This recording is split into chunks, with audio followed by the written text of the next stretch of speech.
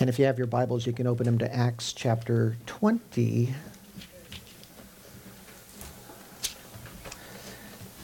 I decided there's no way to do this passage justice, so I'm just going to do the best I can.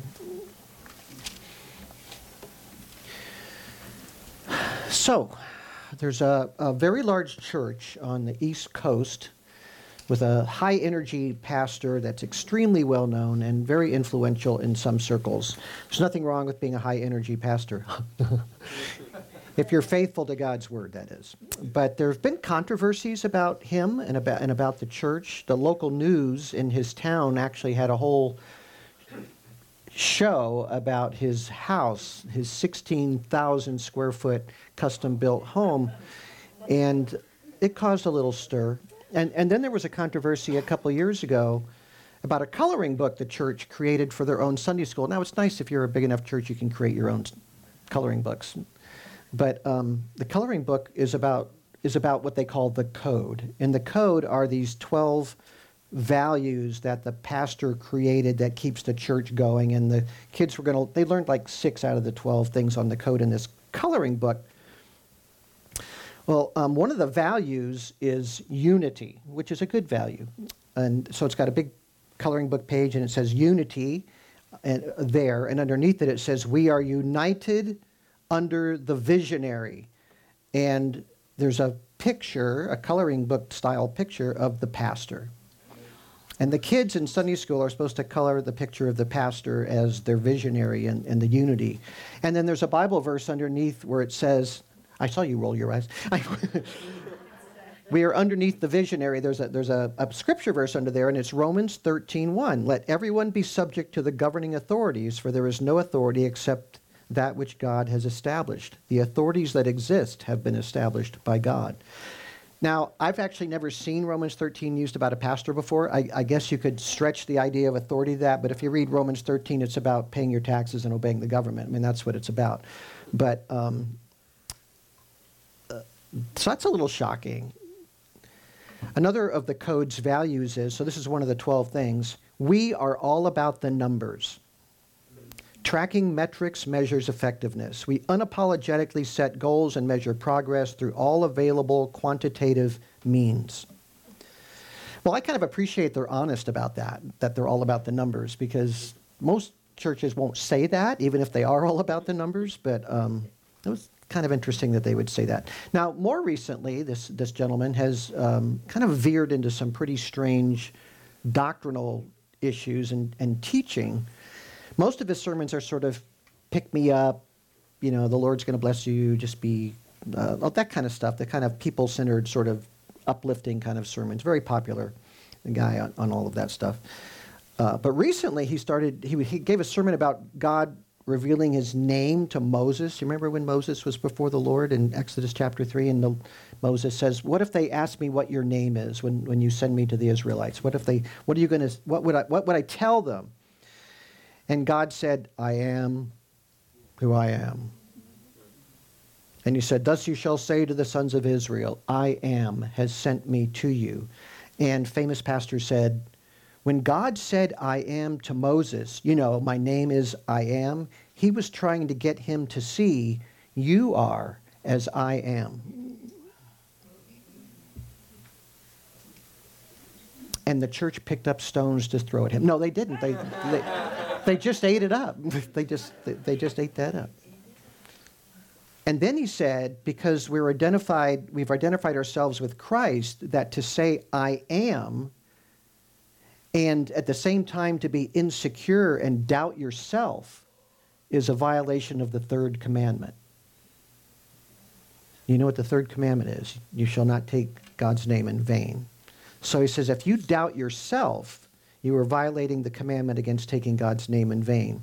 And he even said, because God's Spirit dwells in us, he's a very excitable person. So I don't know if he realized what he was saying or not, but in that sermon, it's still out there. He thumped his chest and said, I am God Almighty. Now, the coloring book may have led to that. I don't know, but it's an attitude about leadership that I kind of wanted to focus on with that. I think I can say that he will never doubt himself, because if he's God Almighty, what is there to doubt, right? But actually, That's exactly what he should be doing, is doubting himself because of what he's put forth. And he's part of a very, very large evangelical denomination, and they haven't said a word to him. They haven't said a word. And the elders of his church should. Now, I'm assuming he has elders, because if you go on the church website, you know, most churches, you go to the website and they have like our leadership team. They have pictures of everybody. It only has a picture of him. There's nobody else. This is a church of 25,000 people. And there's only a picture of him and his wife. So his wife writes books and sells things too. So my point of saying all this isn't to pick on this poor slob, but his elders should have stood up to him, and they didn't, which tells you a lot about the leadership there. And pastors can go off the deep end. You have to know that. They're not God, that's for sure. But they're human, and every weird thing that humans get into, people in ministry can get into. And the vanity and the self-promotion and the obsession with self is pretty common in our culture, this kind of narcissistic culture we have. So don't be surprised if it ends up in churches. Not only pastors can go off the deep end, whole denominations can go off the deep end. And that has happened in this last century multiple times, just denying the faith altogether. I was raised in a denominational church that by the time I was there as a young person, they had abandoned the faith. And so we still sang the faith because a guy named Martin Luther wrote our liturgy, but the people in leadership there didn't believe what we were singing. And never talked about it, never talked about Christ as a savior or anything like that. So leadership matters. That's my theme here. Those chosen to lead a church carry this incredible responsibility, both by their example and by their commitment to Scripture, God's revelation. Charles Spurgeon once said, "Compromise on leadership is the most suicidal act a church can commit." And he's right. He's right. You can't just throw anybody in leadership. Oh, we need a leader. Who are we going to get? Well, Joe, he's really big in his business world. A lot of people respect him. Let's get Joe. Well, Joe is an alcoholic. Well, let's not deal with that too much. But he's got a mistress, too. Well, that's okay, as long as he, whatever. What does he mean by compromise when he says compromise on leadership? Well, it could be moral compromise. But how does it happen? Well, a church is compromised when unqualified people are put in positions of leadership. So a church has elders and deacons, and elders are responsible. They're the shepherds of the flock. Their job is to spiritually oversee the church, and the deacons are the worker bees that make sure everything's going good and taking care of the poor and functioning and all that kind of stuff. And we can go off the deep end. People can go off the deep end. James 3:1, James said, everybody seems to know this verse, "Let not many of you become teachers, my brethren, knowing that as such we will incur a stricter judgment." And when you stand before God, the coloring book page isn't going to mean a whole lot. Or the numbers, the metrics, that's not going to mean a whole lot. It's about faithfulness. Faithfulness to Scripture and faithfulness to the things that God has revealed. So a lot of passages in the New Testament about church leadership. And Jesus really laid the foundation for that. In his words to the 12 apostles, he said, "The kings of the Gentiles lord it over them, and those who have authority over them are called benefactors. But it is not this way with you. But the one who is the greatest among you must become like the youngest, and the leader like the servant. For who is greater, the one who reclines at the table or the one who serves?" They didn't used to sit in chairs. They used to recline on sofas. Who's the greater one, the one being served or the one who serves? Is it not the one who reclines at the table? But I am among you as one who serves. That's what Jesus said. And that's the model. That's the model for church leadership. Jesus actually turned the world's idea of leadership upside down. And even though not many of them are very humble, even great governments in the Western world, the Christian world, we call their offices ministries, right? Because they're supposed to be servants. That word minister means servant. And they don't act like it a lot of times, but that's what they were supposed to be. They're supposed to serve the greater good or serve the king or whatever the thing might be. So Jesus said the greatest is the lowliest, and he demonstrated that when he washed the disciples' feet. The rabbis had a rule that a Hebrew slave could not be made to wash people's feet because that is so lowly a job. You had to hire a Gentile to do that or something like that. Jesus did that voluntarily as an example, his last example really before his death and resurrection to the disciples. So later when the church was spreading across the world, this view of leadership, because it's so contrary to the way the world is, it has to be renewed and thought through and reevaluated and reaffirmed over and over and over again because it's not the world's way. And it's really easy to adapt the world's way of leadership in the church. It's a very rare leader who truly operates as a servant and doesn't want to be a king of some kind. So reminders are constantly needed for leaders in the church that that's the kind of people they're supposed to be. They're supposed to be servants. Peter reminded the elders of the church he worked with about the nature of their calling in 1 Peter chapter 5. There's a brief exhortation there. Most importantly, he says the church is not to lord it over the flock. This is a pretty well-known passage too. I exhort the elders among you as your fellow elder. I love it that he says that. Here's Peter. Peter, the apostle, right? Jesus' right-hand man, the kind of the chief of the apostles. And he doesn't write to them and say, I exhort the elders among you as the apostle that stands over you. He doesn't say that. He says, I exhort the elders among you as your fellow elder and a witness of the sufferings of Christ and a partaker also of the glory that is to be revealed. Shepherd the flock of God among you, exercising oversight, not under compulsion, but voluntarily, according to the will of God, and not for sordid gain, but with eagerness, nor yet as lording it over those allotted to your charge, but proving to be examples to the flock. Be an example, not a king. That's what he's saying. And never think about what gain you will get from doing that, financially or otherwise. Of course, Paul had a lot to say about leadership. 3 of Paul's letters in the New Testament are written to pastors, 1st and 2nd Timothy and Titus. Timothy and Titus were part of his team, and they were shepherding different congregations, churches that Paul had planted. And these letters give a lot of brief exhortations, a lot of practical advice for a pastor in difficult church situations at the time. But also, 1 Timothy chapter 3 and Titus chapter 1 actually give a list of the qualifications for elders. And 1 Timothy 3, deacons also, and deaconesses. But here's Titus 1:5. He tells Titus, appoint elders in every city as I directed you, namely, now he's going to describe what kind of men he's talking about. If any man is above reproach, the husband of one wife, in those days that might have had more, having children who believe, not accused of dissipation or rebellion.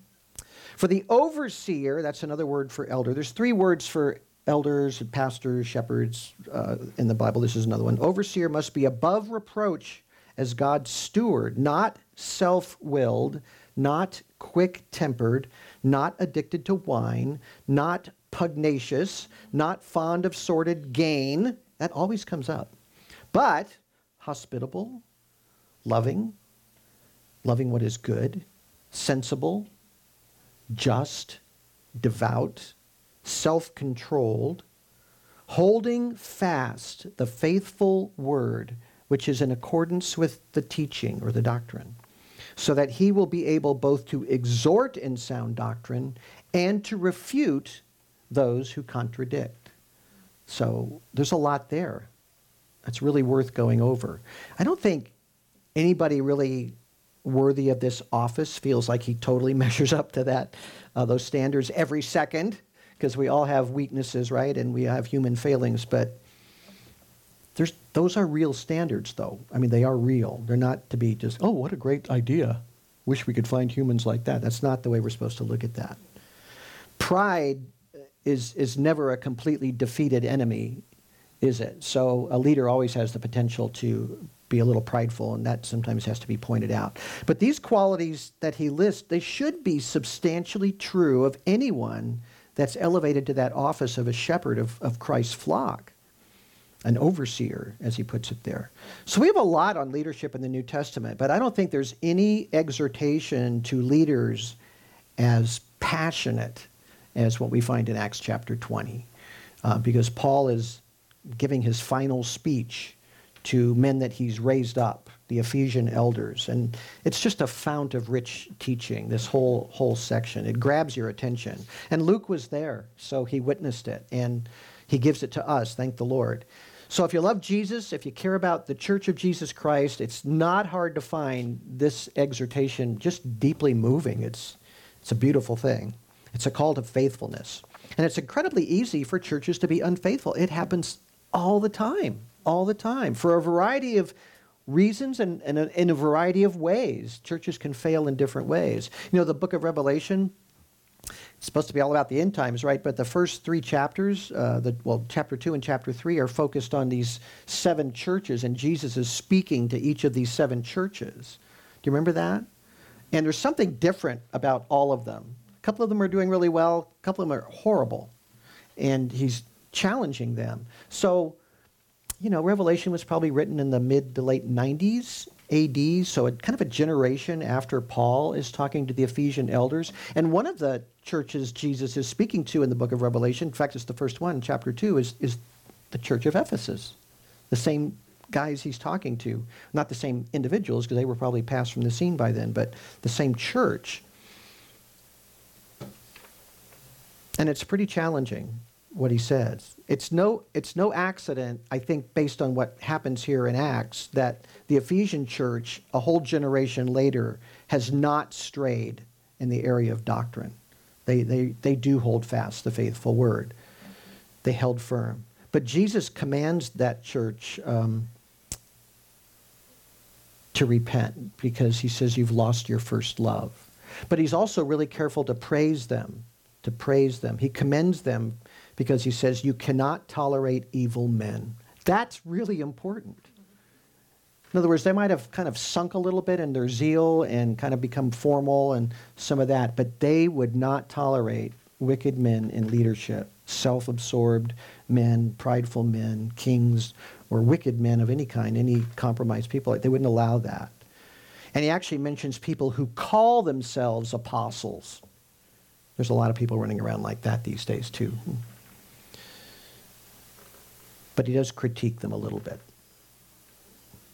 So Paul starts off here in Acts 20 using himself as a model of faithfulness. He's not ashamed to do that because he does meet these qualifications. He's not a perfect person, but he meets these qualifications. He's not bragging. He's not into himself. You can tell Paul is not into himself from everything he went through.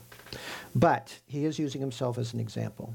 And he does not conclude that the Spirit of God in him allows him to declare that he is God Almighty. He doesn't do that. In fact, the Spirit of God in him confirms the great truth that only God is God and that we are unworthy servants of him, which is exactly what Jesus teaches. So fundamentally, this speech to the Ephesian elders is a farewell speech. That's what it is. That's what it does in the narrative. He actually calls them down to him. In verse 1, it says, I'm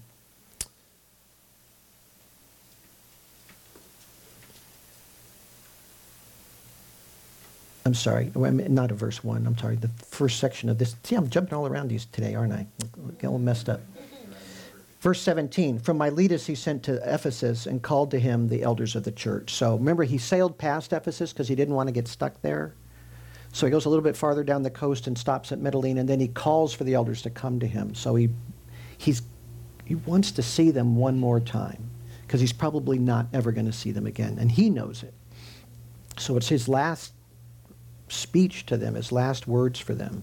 And this speech, it's not just for them, it's for the church down through the ages. It's for all of us to remember, to lift our eyes to what's the church supposed to be and what kind of leaders is it supposed to have. That's what this is all about. So ultimately, it's a warning. It's a warning to the shepherds of the flock, the elders who are pastoring the churches, about spiritual dangers that still exist and dangers that will exist until Jesus comes. So let's see how he begins here. Verse 18, when they had come to him, he said to them, you yourselves know from the first day that I set foot in Asia how I was with you the whole time, serving the Lord with all humility, with tears and with trials which came upon me through the plots of the Jews. Humility, tears, trials. Those are the things he says they should know about him. You guys should, he's just calling back their memories. What do they know about him? They know from the first day and throughout the next 3 years, the whole time, he says, and the key phrase there, I think, is he was serving the Lord. And that word serving is the verb form of the Greek word for slave. He was slaving for the Lord, is really what he's saying there. He was a slave, not just a slave, he was a slave of whom? Of the Lord. He wasn't building an empire of Paul. He was building churches for the glory of the Lord. He was not serving himself. He was God's slave, and his only purpose was serving his Lord. That's all that his heart desires. That's all that his heart seeks, is to serve the Lord. And he does this, he says, verse 19, with all humility. Now, humility is a really long Greek word, but it means lowliness of mind. That's what it means. If you want to understand what this looks like, sometime this week, just pick up your Bible and open it to 2 Corinthians chapter 10 through 12 and just read those chapters. 2 Corinthians 10 through 12. There Paul is dealing with pseudo-apostles. That's actually what the Bible calls them. False apostles, false shepherds who have infiltrated the church in Corinth. And they're boasting about their power and their gifts. They have coloring books all about them that they used to hand out there. Pen and quill and coloring books with their pictures in it. And even though Paul has power, and he has power that's far beyond anything they have, and the gifts given to him personally by Christ and given to very few people, he has those powers. And so he isn't going to play that game, though, with them. In 2 Corinthians chapter 11, verse 7, he says, he calls it foolishness to boast about your power.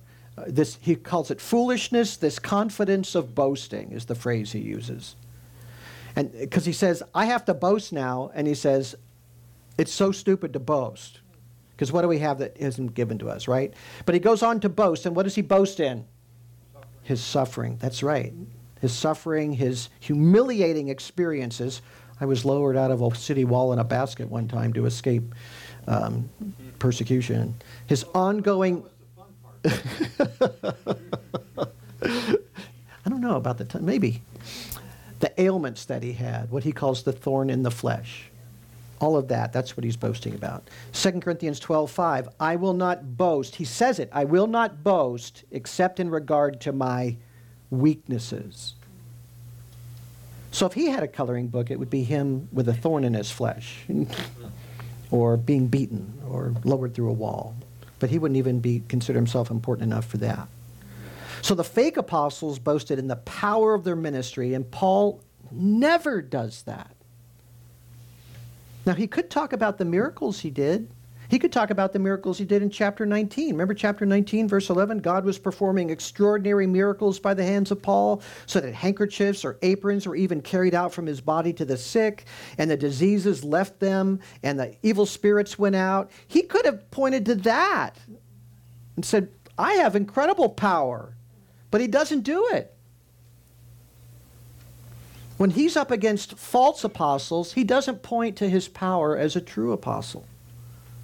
I think I would have done that. He doesn't do it. He's a more humble man. He does, in 2 Corinthians 12:12, describe the powers of a true apostle, but he does it in a passive tense. So he does describe the power of Christ gave the apostles power, so it would prove that they're God's true spokesman, and their doctrine is what God wants people to believe. It's their authority. It shows their authority in Christ.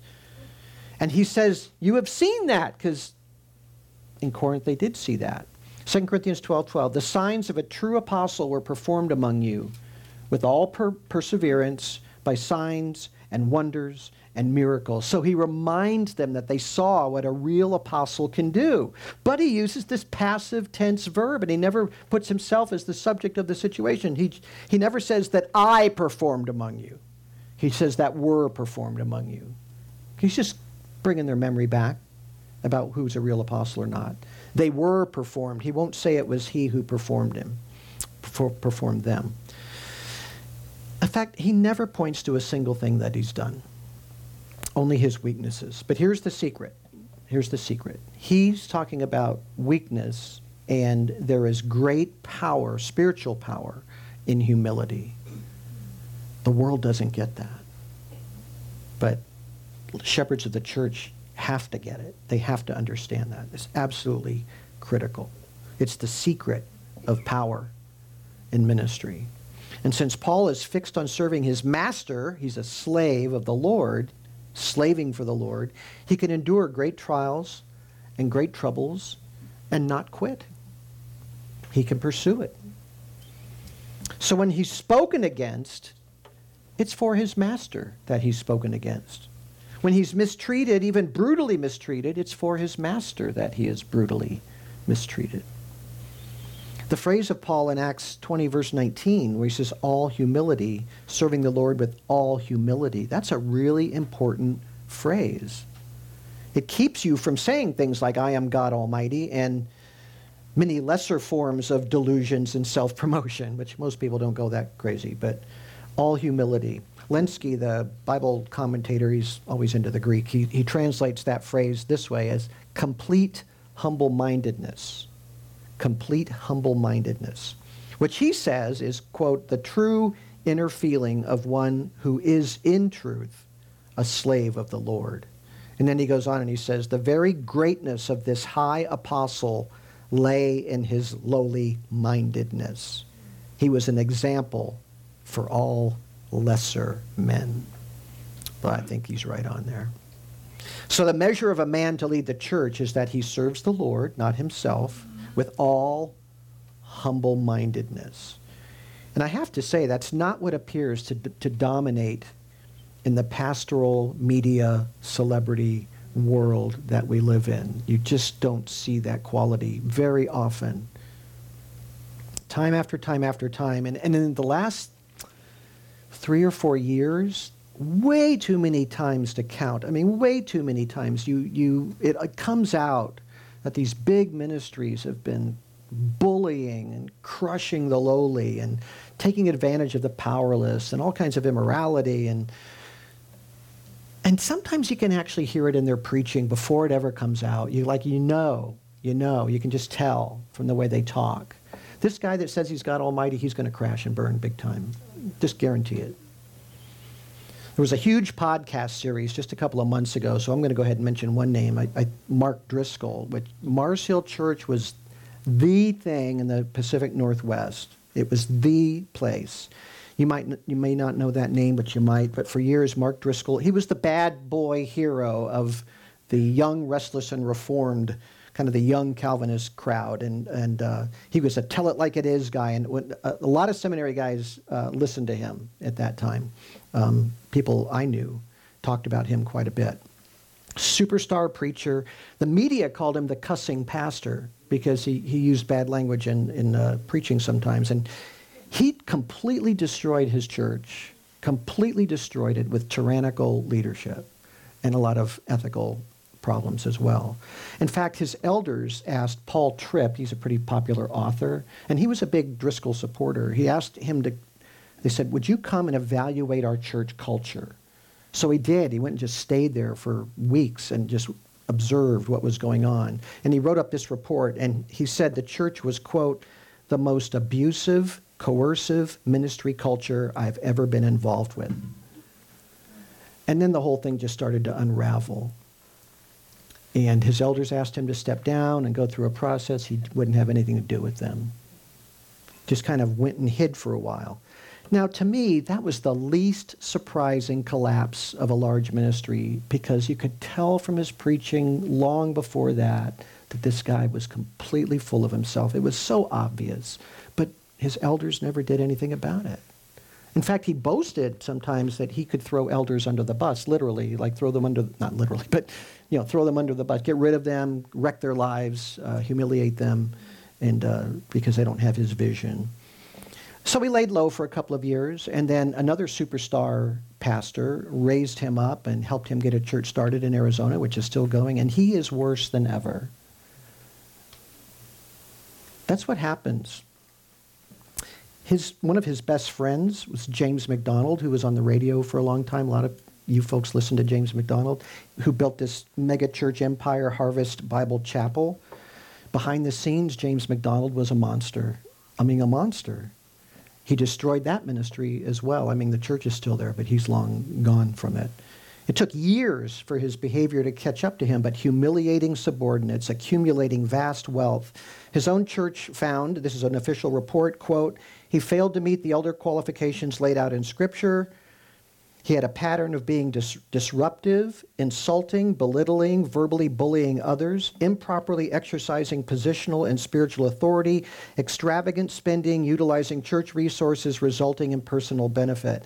That report never would have been come out if a couple of elders that had stood up to him and been kicked out of the church didn't start this little website to kind of start revealing what was going on behind the scenes. So eventually it all came out. In fact, he had some pretty famous people going to that church, and one of them was a radio guy, and he had a recording of James MacDonald just saying the most obscene things, berating people, and he put it on his radio show.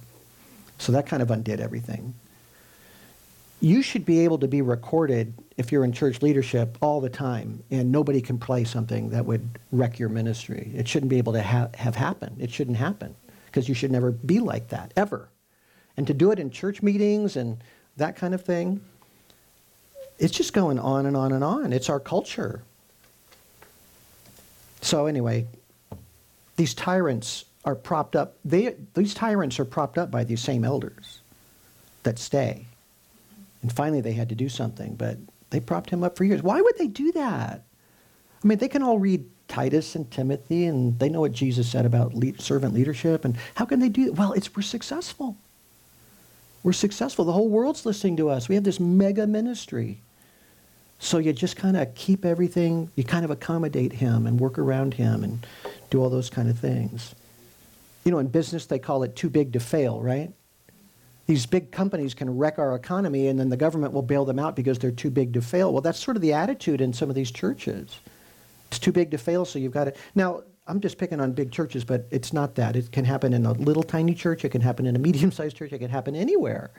These attitudes, these sins that aren't dealt with, because people are put in ministry positions that are not qualified, according to Scripture. God's shepherds cannot think like that. Elders cannot think like that. Well, we're too big to fail. Well, we can't stand up to this guy. They can't do that. You can't compromise on character for what you think is a ministry success. Because now the shame of it is so strong, and all the wounded people have been vindicated, but how many people have just walked away from church altogether after all these things were going on? Knowingly going on.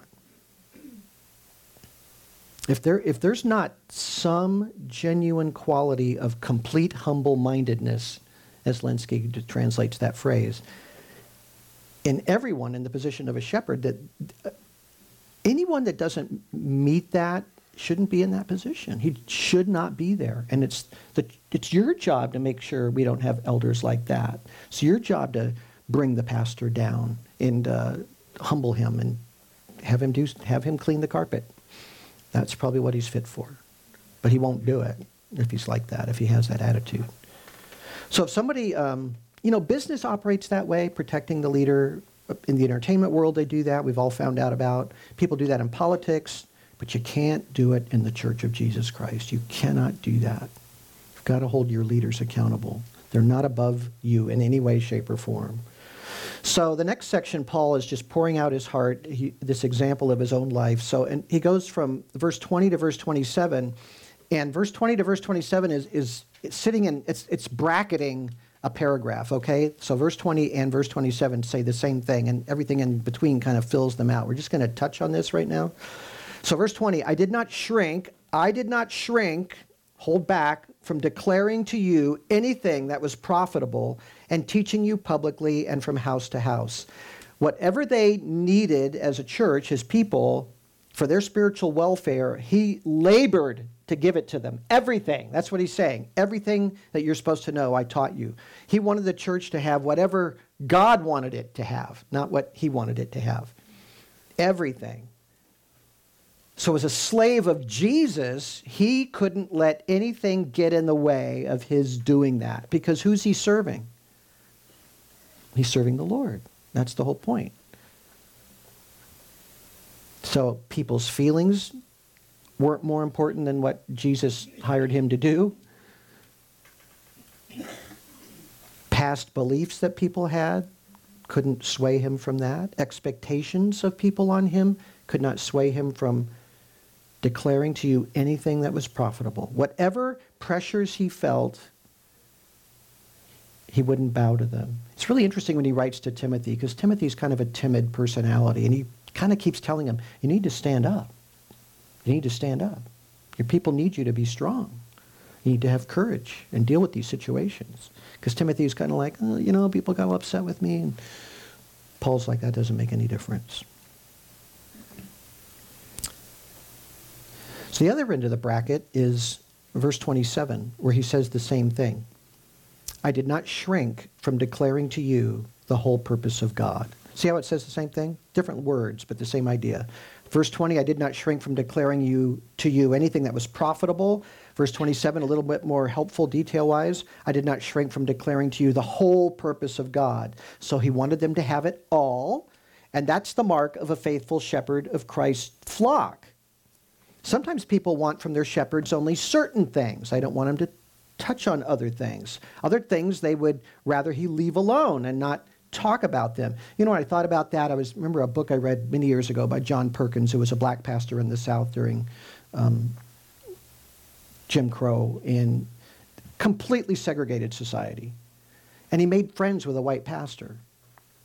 And the white pastor started to realize that the whole structure of the South was oppressing the neighbors, right? Other Christians. Churches were completely segregated. And the white pastor started to think, you know, we've got to change this. And he started to make these tiny little moves and suggestions to break the code. And he got so much pushback, he killed himself. He couldn't be faithful to the Lord.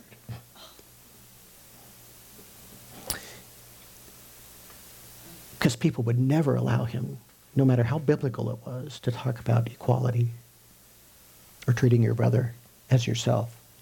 His people wouldn't allow it.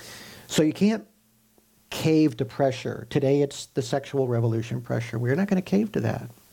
But people do. Churches do. Whole denominations have.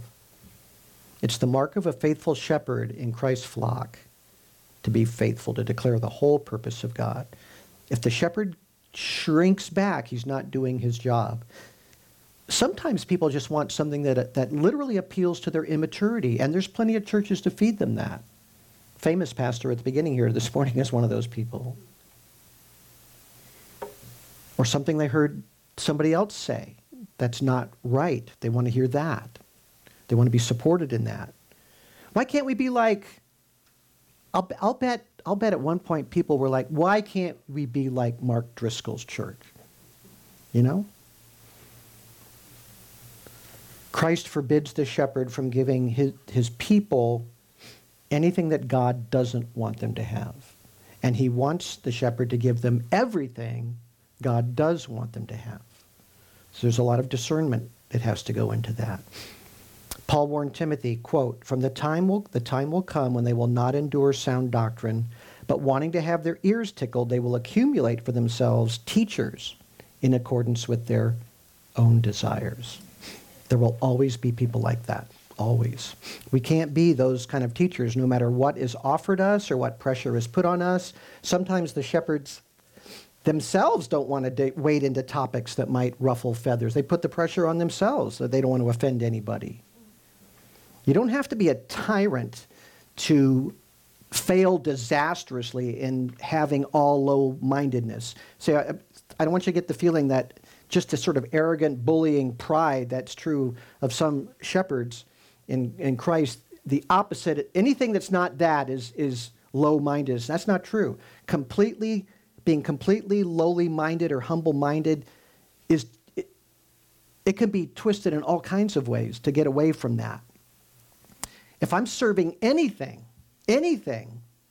or any person instead of the Lord, if I'm a slave of anything else, whether it's the common culture or whatever, even if I'm the sweetest guy in the world and the most laid-back, gentle human in the world, if I embrace what God is against, or I'm afraid to speak against what God is against, I am not in complete lowly-mindedness. Because if I'm a completely lowly-minded person, whatever you say, Master, that's what I will do, and that's what I will proclaim. I will give the whole counsel of God.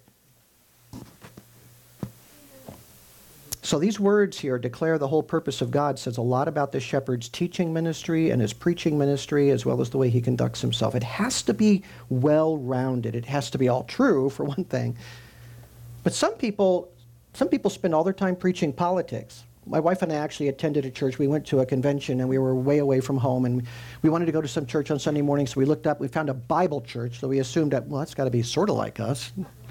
So we went, and literally, it was some kind of political thing. It was a tiny little church. Met in a hotel room, and which is fine. I didn't mind that. But they had literature out. It was all about politics. The sermon was all about politics. They came and talked to us and wanted to find out if we were on board for this and that. I mean, that's what it was. There's nothing about that is being so narrowly focused and on something the Bible isn't that concerned with, that it's not the whole counsel of God. People aren't getting anything like that. Some people preach politics. Some people preach whatever's on their mind. It's not real uncommon to have a pastor read a text of Scripture and just start talking and spend 30 or 40 minutes talking about whatever's on his mind, have nothing to do with that text. Now, human beings like me are extremely limited and narrow. So if I did that, all you would ever get is me, and it would be pretty much the same stuff. You would never get the whole counsel of God. So that's wrong.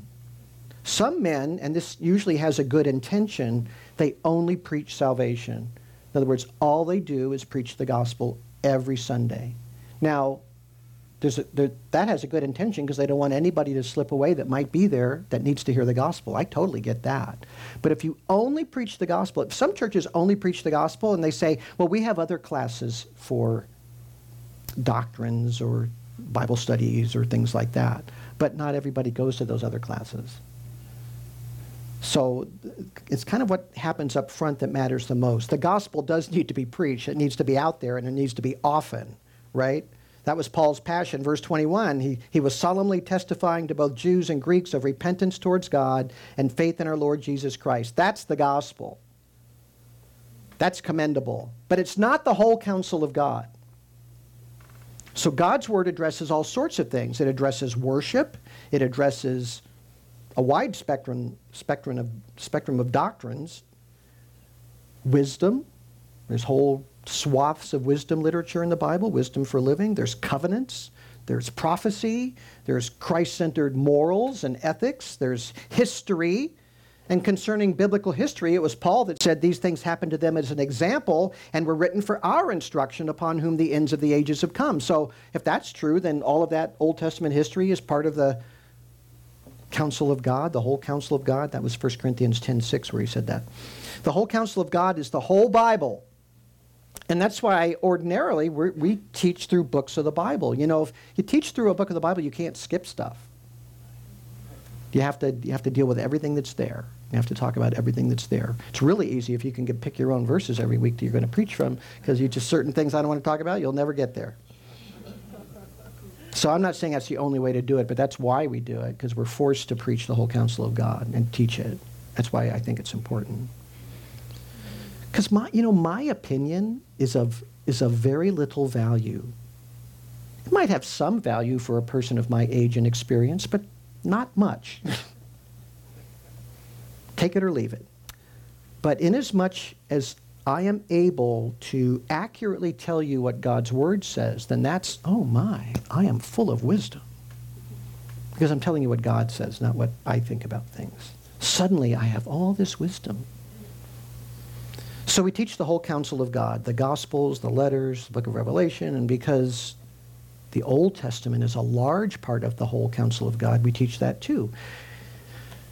The law of God, Paul says, is holy, righteous, and good. That's why we're going through Exodus on Friday nights. The law of God is valuable. It teaches us a lot about justice and morality and right and wrong. So the Old Testament history, the events, are essential for understanding what God is actually doing in history and where things are going. In fact, we just looked at Exodus chapter 24 a couple of weeks ago on a Friday night, and one of the most important chapters in the whole Bible, Exodus 24, for understanding everything else that's going to happen in the Old Testament. It's absolutely essential. The ratification of God's covenant with Israel, Moses sprinkling blood on the congregation. I mean, if you missed it, just read it this week very carefully, Exodus 24. That's a marvelous chapter. It's a key part of the whole counsel of God. And me telling you to do that right now, to go read that chapter, that's giving you a little key to the whole counsel of God. That's an important chapter. You should read it.